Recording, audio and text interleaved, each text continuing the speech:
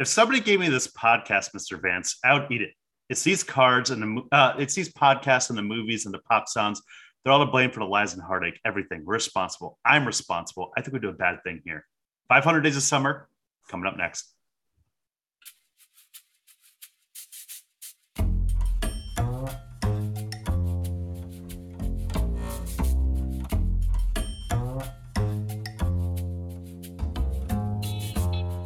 Haven't Seen It with Tim Sestito and Tommy Tevene.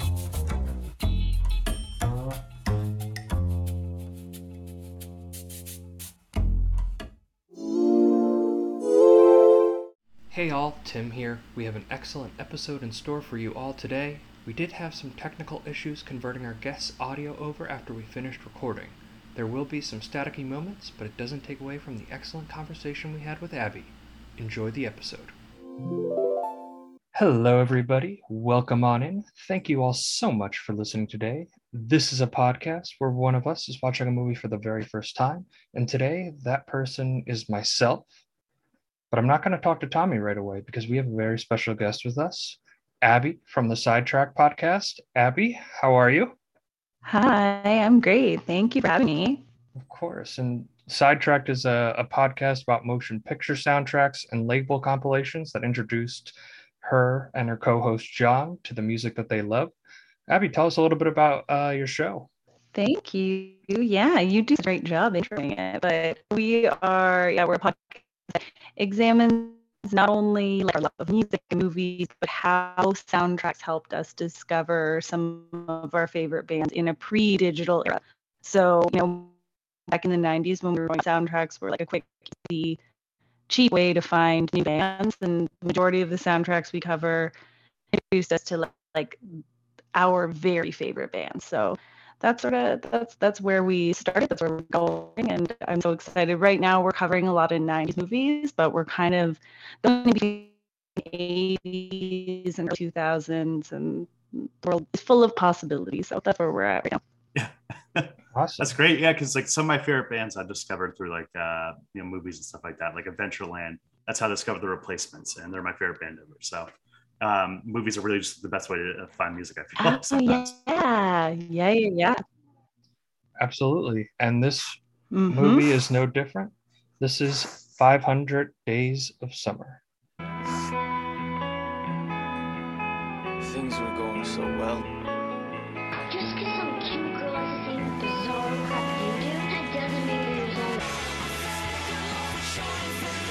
What happened if you fall in love? What? Love is not the Santa Claus. All we do is argue. But get over it. I don't want to get over it. I want to get it back. 500 Days of Summer, rated PG-13. Now playing in select theaters. From the director of The Amazing Spider-Man 2 comes an experimental film. It's part She and Him, part Don John, and part romantic comedy. It gives you 500 Days of Summer, the romantic comedy that made the early 2010s all about hipsters. So this is my first time watching this movie. We were talking with Abbie before, and she was saying that this is a movie that she's seen countless times. Abbie, is this one of your favorites, especially in like the romantic comedy genre? The funny thing is, when you even proposed us talking about this, I didn't even think about what huge movie it is, because I think like my late 20s, when I was living with my best friend, we actually like went to sleep every night watching the movie. So we would play this movie as we both fell asleep. Correct, on DVD, obviously. So we went through full credits, full everything, and we would just sleep with it on all night. And then when I met my partner now, and like one of She and Him songs was like our wedding song. Oh, that's great! Wow. And like when we met, it was right. So yeah, it's those movies where when I think about it, it's like, oh, it's a pretty big part of it. Like the first conversation I had with my partner was about this movie, because we met the year this came out. So I don't know, we were just that kind of hipster people. Show when we met out like smoking, and we were talking about this movie. It's so cliche that it kind of bothers me now, but it's very funny to think of like, oh yeah, this movie is a big deal in my life. So I'm super excited to be here, and I cannot wait to hear what you think of it, Tim. So I really enjoyed it. Like romantic comedies are probably the genre of movie I'm the most cynical about personally, just because like there's so much just like failure to launch, How to Lose a Guy in 10 Days, just your typical like trash or whatever. They have their moments, but just their typical like this is a romantic comedy beat for beat for beat for beat. I like how this movie is really stylized and the way it's told in a non-sequential order and just kind of time hops around willy-nilly really effectively brings the point and the story home, because I think it's just a really effective way to twist a existing genre that you probably wouldn't expect. Like I'll say this off the bat, like right at the beginning, one of the first shots of the movie is them on the bench on day 483 or whatever, and then from there I'm like, oh, okay, so he ends up getting the girl, like that's what it's implying there, but he doesn't. Spoilers for like a 14-year-old movie, but if you're listening, then you should know. Yeah. So he doesn't get the girl, but I enjoyed the soundtrack for sure. I could definitely see this being a good movie to just kind of have on and just fall asleep to, because it's got that like warm, peaceful feeling to it.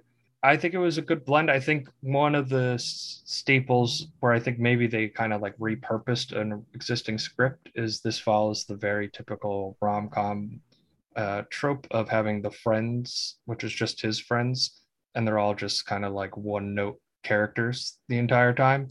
But other than that, like I don't need them to be developed. It's not what the story's about, but it's really well paced. It's really well acted.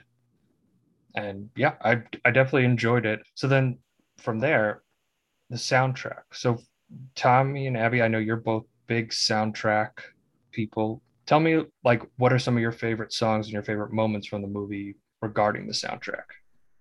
So it just talk about first of all how great the soundtrack is in itself. We have Regina Spektor on here, the Smiths. This is how I found out about the Smiths. We can talk about movies we discover, like bands we love. Hall & Oates, obviously, that needle drop is just hilarious, and that's obviously a song that everyone now loves because of this movie. It was a great before too, but the movie helped it. Well, it brings it back.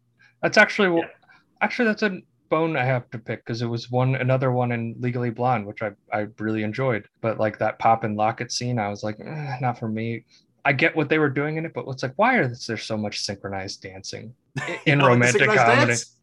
I don't like the scene. I don't dislike a synchronized dance, but I'm just like, well, why are they in all these movies? But I get it. It's a good way to symbolize having sex. But again, it's one of those little romantic comedy nitpicks I just have. Abbie, did you like the scene of the Hall & Oates scene? Oh my God, I loved it. I love it so much. And this is where I guess I'm also one of those people that I like deep diving into facts of all these movies. So I used to fall asleep to the DVD, which meant we would also go to all the deleted scenes. And so I guess there is a deleted scene that's called like the morning after or the worst morning.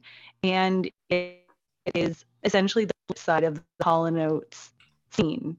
Have either of you seen this, heard of this? No, I haven't. No. I might have to watch it after this. It's so good. And I forgot, I didn't get a chance to I didn't get to go back to my DVD and watch what song it is too. But essentially it is just like, imagine Tom just being really sad and musically and choreographically sadness. So it's really good for the cartoon sad birds, and then everyone kind of thinks something catches on fire. Like, it's perfect. And for me, as like a huge fan of the movie, it only makes the Hall scene better because I know that there were two, and I wish that the other was kept in. But yeah, I love it. And I love the inclusion of that song. Plus, pardon? Oh no, I was saying I love that scene too. It's just like we need that inverse of it, where the sad and happy. If it just like juxtaposed it right there, so just like immediately after we saw that, it'd be hilarious. And I think it was the part it would have fit right in when he walks out of the store with the couple, right? And he's just like they're just walking by. That is when it was. Get a room. Yeah. Oh, I if it wonder. paid like Hall Notes, she's gone or Yep. something. Well, I imagine it was a pacing issue. Yeah. I'm sure they probably didn't put all that work into that scene to then cut it. Now here's an interesting question after that. You have the Hall and Oates scene, right? What is the inverse if this movie was primarily focused on Summer? What song is being played for her after the first time they hook up? Oh, that's a good one. Oh, that's such a good song, or such a good question. Shit, probably. I feel like some kind of like 60s girl group, like the Crystals or Ronette. It's like something like that. Oh, definitely just like Motown, whatever, or something like that. Just like playing whatever. It's just a relaxing song. We're just like very chill. It's like, oh, that's fine. That's cool, I guess. Yeah, that's definitely it. And I mean, you're backed up by an incredible soundtrack, but the kind of the crux of this movie, and I think one of the reasons why I think this movie has a lot of rewatchability to it is trying to figure out between Tom and Summer, like who's in the right and who's in the wrong. And I saw an interview with both Joseph Gordon-Levitt and Zoe Deschanel, where she was like, I get women who come up to me all the time and say like, I hated your character in that movie. And I don't really get it. I mean, she's pretty upfront being like, I'm not looking for anything serious. And I kind of get where he's coming from. If you're with somebody for like 6 months, spending every day together, it's like you are a couple, right? But it's his like viewpoint on love that's completely different from hers, where she's just like, this is fun, where he's kind of like, you are the one, you're the person I want to spend the rest of my life with, which is kind of an intense, stark difference, which is probably the reason why the relationship failed. Because if he just took it very casual and breezy and wasn't trying to make it more than it was, maybe they would have stayed together. But that's just not who he is. I think the problem was that he put her up on a pedestal, that he immediately was like, this person is perfect. She's like an angel, essentially, like nothing wrong with her. And he just kept on like having this expectation over and over again that like there's nothing wrong this person can do and we're in a great relationship. Whereas she from the front was like, hey, I'm not looking for anything serious. I'm just looking for something casual. And he just kind of flew over his head over and over again. Well, I think one of the most stylized moments, and I have a clip here from Expectations versus Reality, and it's when he goes back to the party after they've broken up and he thinks it's going to be this entirely different thing, and it's not exactly what he thought it was going to be.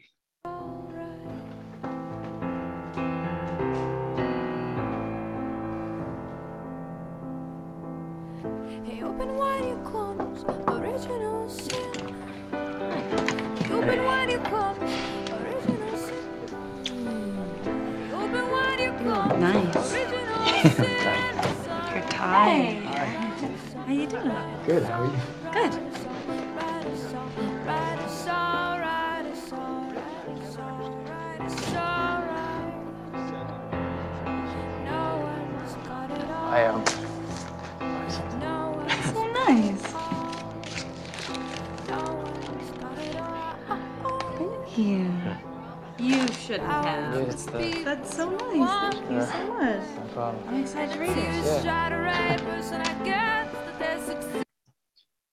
So I think personally this is like the most this is like this realization, like the wake up moment for Tom. Abbie, when you first saw this movie and versus now, does this scene still hold the same kind of punch and like emotional impact and weight as it goes through all the different segments of him introducing his job, him thinking he's going to be flirting with her versus him just drinking a beer by himself casually on a rooftop, which is that gif that you'll see a million times on the internet? Is it still there on your 20th viewing?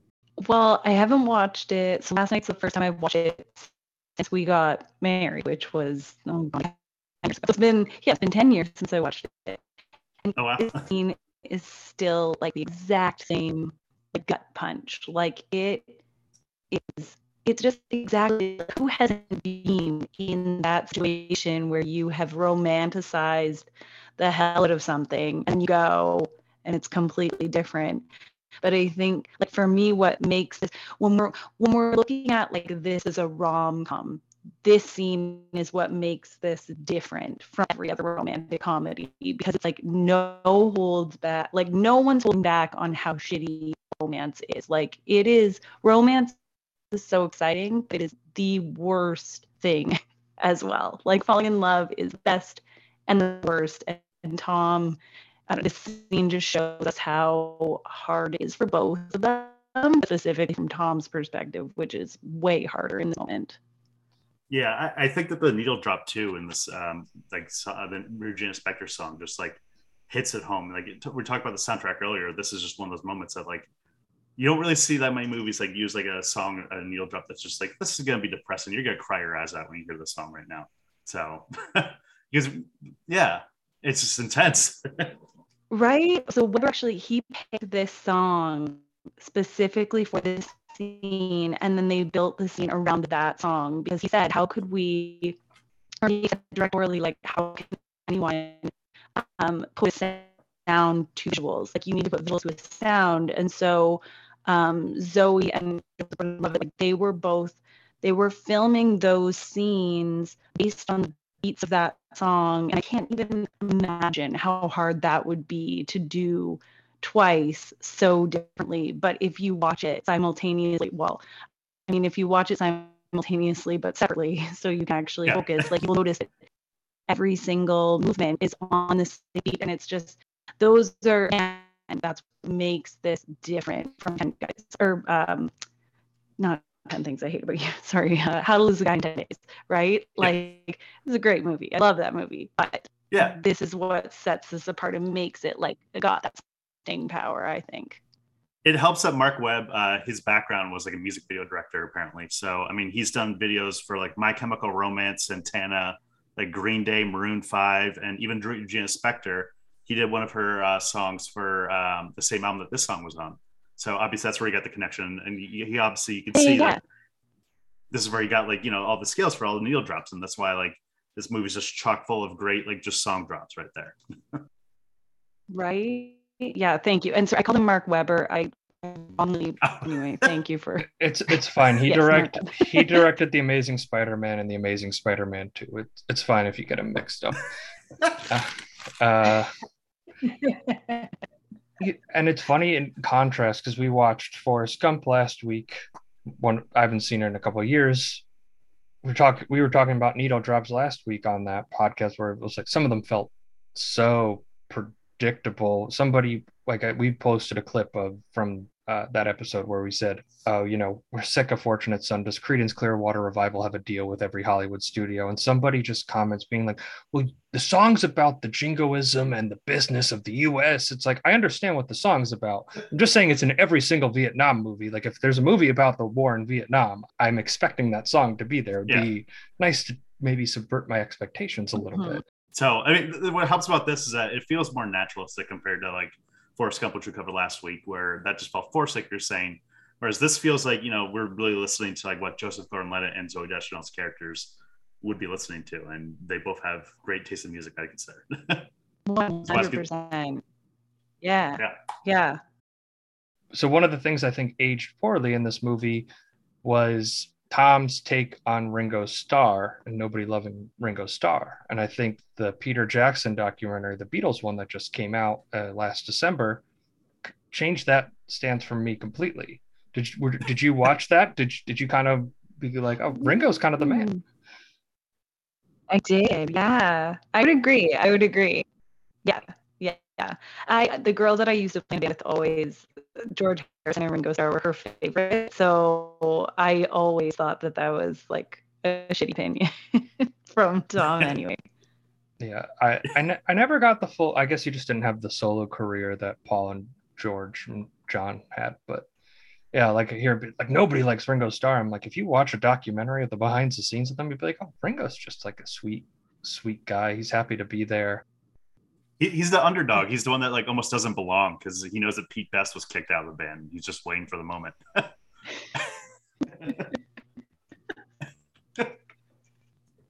He's not ruffling any feathers. Yeah, exactly. He's just like, I'm just waiting for the other shoe to drop right now. But that being said, Ringo has my favorite solo Beatles song of any of the Beatles. So I'll say that much. I'm a Ringo guy. All for him. Oh, how summer is very, very summer thing of you. Yeah. So you heard it here, folks. Haven't seen it in Sidetrack, officially Ringo Star podcast. Ringo, you're welcome to come on any of our shows at any time. I know you're listening. Yeah. Yeah. Please. Come on, Ringo. We'd love to have you on. Ringo stands for sure. Yeah. In terms of chemistry, I think both Joseph Gordon-Levitt and Zooey Deschanel, they have really good chemistry in this movie, and I think a lot of it is like physical. How do you guys think the chemistry was? Do you think it was like the right chemistry for this kind of relationship? Because it's different than normal rom-coms. It's usually like one person likes the other too much or whatever, or some circumstance or whatever. This is just a girl who casually says like, I'm not looking for anything serious. I think it's a little different than what you would normally get in terms of the initial prognosis of a relationship in a romantic comedy. I completely agree.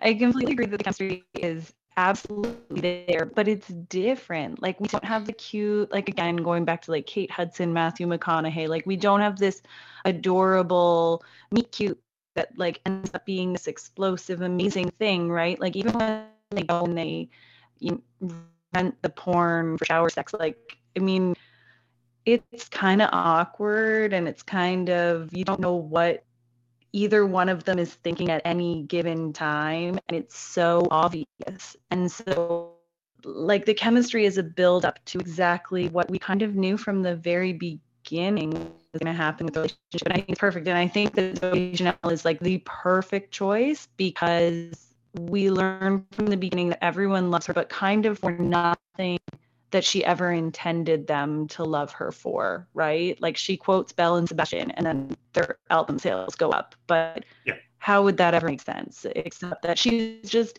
innately cool and doesn't try. And then you have like Tom, Joseph Gordon-Levitt, who's just the cutest, sweetest, but clearly very clueless person. And I love them, but it's also like a heartbreaking chemistry to me. It shows really well just like the difference between them, whereas like you could kind of tell in all the scenes that like Joseph Gordon-Levitt just has like puppy dog eyes on Zooey Deschanel, just like wanted to immediately just like, oh my god, you're amazing, I love you. Whereas she just like was kind of playing a little bit of act, a little bit detached, a little bit more. But you could see why they worked out at first and why they worked as friends, and then why they like whoever it was, they end up being together for a little bit. You could see a little bit to it. Well, first of all, I would like to say this is the first movie to ever accurately depict shower sex. Definitely has that going for it. So it's a realistic rom-com. It's a realistic rom-com. And then too, I think you can definitely see like I think the best times to kind of examine the relationship. I pulled a clip from right at the beginning where it's where he says like, where she asks him, do you like me? This is just to give kind of like a little like just to like how they kind of play off each other. He likes you. Okay, good night, Mackenzie. Likes you. Why don't you just tell her, Tom? Yeah. Sorry, never seen that. It happens every time we come here.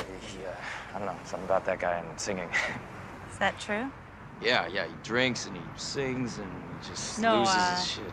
Not Mackenzie. The other thing? What thing? Do you like me? Yeah, of course I like you. As friends? Right, as friends. Just as friends? Yeah. I mean, I don't know, I hadn't really thought about, yes. Why? No reason, I think you're interesting, and I'd like for us to be friends. Is that all right? So I think this is just like a good example of like the playfulness and why you can definitely see them working as a couple. Because I think, especially my first time going through this movie, I'm like, he's probably going to get her at the end. And it's kind of, we mentioned before, it's foreshadowed in the beginning that he's going to get her. It's kind of like the nice hook at the beginning. You get to see that like you can see the tension. And I think what immediately the next scene is when she just walks up to him and kisses him in the copy room. Yeah. The nonlinear storytelling device like really works in that well. It just goes to like one situation where it's just like them having a little meet cute and or them like talking about that, like kind of like flirting a little bit, and then immediately cut to that. So the editing just works really well in that sense. And they go back and forth really well from when times are bad versus when times are good, kind of contrasting things like when one thing worked at the beginning and the other thing didn't work. I mean, I guess you could be, if I wanted to put my nitpick cap on, why are you going to IKEA 2 times in about 140 days or whatever? Probably a little too much IKEA for my liking. Yeah, too much. They're going for the meatballs, hot dogs. Isn't that, you guys have that in America? Oh yeah, we we have the meatballs. all the good stuff. Are you? Come on, the Americans are going to get the food, if anything. Come on. Yeah. There's one thing we know: it's how to eat a lot of food. But Abbie, so what do you think about their chemistry in the movie? I love them. I love them both, and I think, I mean, they're both artists. Like everything is just again to bring it back to music, right? Like I was saying that for both of the karaoke songs, like all of the karaoke songs were consulted with both Zoe Deschanel and Joseph Gordon-Levitt, because they're both musicians, and I'm still like holding out for a Joseph Gordon-Levitt like solo, just rip. But like even there was a re-release, and him doing Pixie song was on that re-release of the soundtrack, and I've actually never checked it out, but I bet it's amazing, right? And I think like both of those characters like Webb made such a point of making music a big part for both of them, but it's not, it just never feels fake. It feels real. It feels like exactly who they actually be, and it's because it kind of is who they actually are. Like if I was ever going to envision a relationship between these two people, this is what it would be. And it really makes me buy it. Yeah. It's kind of similar. We covered High Fidelity a few months back on the pod, and it's almost like in some ways this movie's like High Fidelity if both the characters were equally the John Cusack character, just like huge music nerds, where it's just like they bounce off each other like back and forth. Whereas High Fidelity just has him bouncing off someone that's like, I don't really care about music that much. Tom, his character's kind of interesting, I think. Yeah. Is he a quote unquote TM nice guy? You know, like the guys that think treating a woman, being nice to them, giving them things, kind of being this means that they deserve the other person's love because they do this thing. Because he does kind of come off a little bit that way. I don't think he's quite like a quote unquote nice guy where he's like going to be lashing and abusive. But I think he felt like since he was giving her all of his love and all of his energy, that she would reciprocate, and she never did. And I think it's kind of clearly shown that she never really viewed him that way. This movie was written based on a relationship that the writers had, and sort of an amalgamation of different experiences. But specifically, I think it's Newstetter. He said that like this was based on his real relationship, where he felt the idea of a girl as opposed to like the girl herself. And like we have all been there as humans. You fall in love with the idea of someone, whether or not you're with that person or not. That is kind of Tom's fatal flaw that makes him, to me, not as nice a guy, especially, in my almost 40-year-old self now watching this, like rewatching. Tom isn't as sweet as I thought he was. Like, he's kind of a bit of a pain in the ass, and you should really listen to what Summer was saying in the beginning and then experience the relationship through that. But my 20-something self used to just like swoon over him, and I thought he was the greatest. And now, rewatching, I'm like, Tom, give her a break. God damn it. She told you. It's one of those things that like people always feel like Summer's the villain because like this film like takes Tom's point of view, but like when you really get down to it, Tom at the end of the day just doesn't listen to anything she's saying. She tries to make it as clear as possible, but nothing.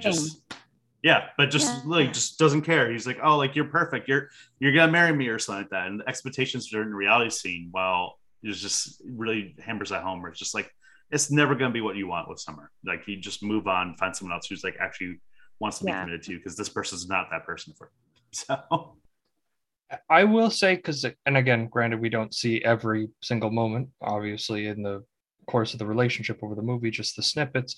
If they're if they're hanging out and spending as much time together, and I guess probably working together in the same office would hinder that. If you're seeing a person every single day and you're talking to them when it's like a casual relationship, you're talking to each other every day, you're spending time out of the office every single day together, right? Like that line does become blurry, and I see that. But I think even him, when she said straight up to him, like, I'm not looking for a relationship, he was just like, yeah, okay, well, I'm gonna make, we'll it'll get there, like that was just his mindset. And his sister, who was played by Chloe Mertz Grace, she was excellent. She was excellent in that little sister role. I like how at the beginning when they show the breakup, she bikes over. I'm glad you called me. Like just like scattling over to go see him and kind of like try to snap some sense into him after Summer initially ends the relationship. It's interesting. I just think it's a good line and kind of feels very naturally human, where they're not just they don't these characters don't really fit into just one box. They kind of are all over the scale, and they feel very human, especially in a movie genre category like rom-coms, where that's not always the case. It's a lot of times they're just very much like tropey one note characters. Or this movie is like pretty much the like the opposite of like Serendipity, for example, where it's just like, that movie's all about finding the one, and I found this one person on a New York City sidewalk. Where this one's just like, the one doesn't really exist. It takes work to find the person, and it's not just going to be this person that just drops into your life perfectly. And you can tell from the beginning, Tom almost immediately puts her on a pedestal and just is trying way too hard at the beginning, like where he's playing the Smith song at the desk so she can notice him and stuff like that. Where it's just like, okay, come on, relax here a little bit, Tom.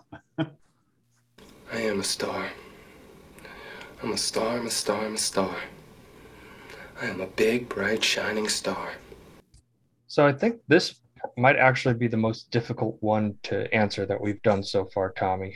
Who is the star of the movie? If you had to only pick one, there's only two options in this movie specifically, and Joseph Gordon-Levitt gets more screen time as it's told from his perspective than Zooey Deschanel, but the two of them together are like symbiotic. They're both the leads of this movie. I'd say based on like how their careers turned out, I'd say Zooey Deschanel. I mean, if this movie didn't come out, we wouldn't have had New Girl. She really just like became a sitcom star after this. And she just like brings out the persona that everyone's like, oh, that cool girl that like everyone wants to know and stuff like that. So I'd say Zooey. That's my pick. I mean, I would have to agree. Although like, I've loved Joseph Gordon-Levitt, like Girl from the Sun. So I have everything he's ever been in. Him so much. That being said, by the end of this movie, I think Zooey Deschanel is for sure the standout, and not only as an actress but as like character as well. Because in the end, with that beautiful wrap up where you had the expectation versus reality, we've gone through all the emotions of whether or not she should have told him this or he should have listened or whatever. But Tom says, I was wrong, never believe in true love, or true love doesn't exist. And she says, it's one of the very final scenes, and she says, true love exists. It just didn't exist with me. It didn't exist with me. And she kind of wraps up the movie so nicely. So it's one of those, not only is she like the standout star, but I feel like that kind of non-vilifies her. She kind of is able to just redeem any quality, or redeem herself throughout whatever emotions you may have been feeling for her as the character. I think it's interesting. I want to say that I think Zooey Deschanel gives the better performance in this movie, but I think it's also important to mention that Joseph Gordon-Levitt, I feel like this movie made him A-list, because then what he did a bunch of other things. Like he ended up being in one of the Nolan Batman movies as like Robin, and almost staged to be like the next predecessor if they kept that specific segment of Batman franchise going along. Like he also exploded off of this too, and both of their career arcs kind of went like she went TV, he went more movies. And then I feel like Joseph Gordon-Levitt went away a little bit, where I feel like Zoe Deschanel's kind of stayed more relevant and stayed more in the pop culture osmosis, like at the forefront of things. Yeah, Joseph Gordon-Levitt now seems more of like a social media personality, where he has a like hit record thing and stuff like that. Where it's not really like TV, but it's like his own version of YouTube. Essentially, I don't even know what hit record is. I just always seen posting about it. It's like entrepreneur. It's him trying to be more entrepreneurial. Yeah. I was gonna ask, have either of you seen Mr. Corman, his show on Apple? No, that's new, right? I haven't watched it yet. It's really good, and I feel like this movie it like propelled him to more like artsy, as you said. Like Zoe Deschanel went a little bit more mainstream, whereas this was his opportunity to explore. Like I know that he is a trained musician; he's always been interested in choreography and dance, and like Mr. Corman really take a Hall & Oates scene and put it on like massive amounts of drugs, and that's what that show is. It's really cool. It's really good, and yeah, this was sort of like that beginning of where his career was going. Nice. I'll have to check it out. Sounds awesome. It's on my never-ending television watch list, which I just feels like every time somebody gives me a suggestion, it just grows and grows and grows. Yeah, we're never gonna finish our bucket list of shows to watch. Are you ready, comedy partner? Waka waka. So Abbie, I'm gonna open this question up directly to you. I don't know how familiar you are with the Muppets, but Tommy and I are huge Muppets fans. Would this movie work as a Muppet adaptation? Could you see them being able to pull this off with the puppetry and the characters from the Muppets kind of being inserted? 100%. Like there is no doubt in my mind. Like Zoe Deschanel is a Muppet. This is perfect. This movie would be great. What I'd love to see in particular would be a Muppet adaptation where it's just like most of the movie is exactly the same, except the expectation versus reality scene is different. Whereas expectation is that everyone's gonna be Muppets and just all puppet around, and then it cuts to the reality where everyone's like real people, and he's just so depressed. He's like, "Oh, there's fucking Muppets here instead." Tommy, I'm pretty sure that's just like you and I every time we watch a movie. The expectation is like there's just gonna be Muppets in this, right? Yeah, like come on, where's the puppets in this? And then the reality is it's never there. It's never quite there. I think this would work. It's playful enough. I think the dance scene in particular would be an excellent with like the Muppets just kind of like all bopping around with like Joseph Gordon-Levitt dancing with them. I think that would be fun. He seems like he would have been tailor-made to like be a guest host on the Muppet Show if he was alive when that was a thing. Oh yeah, 100%. He would be great. Great for that. Actually, both of them would have, if they ever brought it back, they both like end up being guest hosts on the Muppet Show. Yeah, I think it would work. But for now, it's time to do our reviews. Abbie, we'll kick it off to you. Give us your final thoughts on the movie, your score. The movie still holds. I still love it. I love the Smiths just as much as I did the first time I watched this. But I'd say if you were going to ask me way back when this came out, this was for sure a 5 out of 5 for me. Now I think like with some more age and wisdom, I'm going to go with like a 4 out of 5. But I really do love it. Tommy? Yeah, so this is my first time really like paying attention to the movie. This is like my third watch, but this is the first time I actually sat down and sat with it and just like watched it fully. I think it's a great like anti-rom-com where it's essentially a breakup movie more than anything. And it just really gets the perspective of just like, hitting that point where it's just like you realize during the process of your breakup grieving that you're like, okay, you're just like rose-colored, rose-tinted glasses. You're just thinking of all the great things. I love the chemistry between Zoe and Joseph Gordon-Levitt, and the soundtrack's awesome. I'm gonna give this 4.5 out of 5. So it was a really fun watch. So I'm going to give this a 3.5 out of 5. I really enjoyed it. I just kind of have a different scale for movies, and in terms of rom-coms, I think 4 out of 4 is probably the high. 4 out of 5 is probably the highest I'll go. This is an excellent rom-com. Genre bias. It's genre bias. Listen, it's my podcast, all right. I'm allowed to be biased on here. Gosh dang it. It's really well stylized. It's really well acted. It's really well paced. It's a nice brisk 90 minutes, which I think Tommy and I will both. I'm sure Abbie, you're similar. We miss 90-minute movies. I'm sick of every new release having to be 2.5 hours long. Just give me something nice and trim. I like big movies. David Lynch is like my favorite director, so don't even ask me. I have very unpopular opinions. I'm a big David Lynch fan. We're gonna cover Mulholland Drive, and that's one of those movies that, like, to me, whenever he tries to get me to watch it, I'm just like, I don't want to watch David Lynch right now. At this point, it's just become more of just like me trying to troll him, where I'm just like, fuck your Mulholland Drive. It's very long.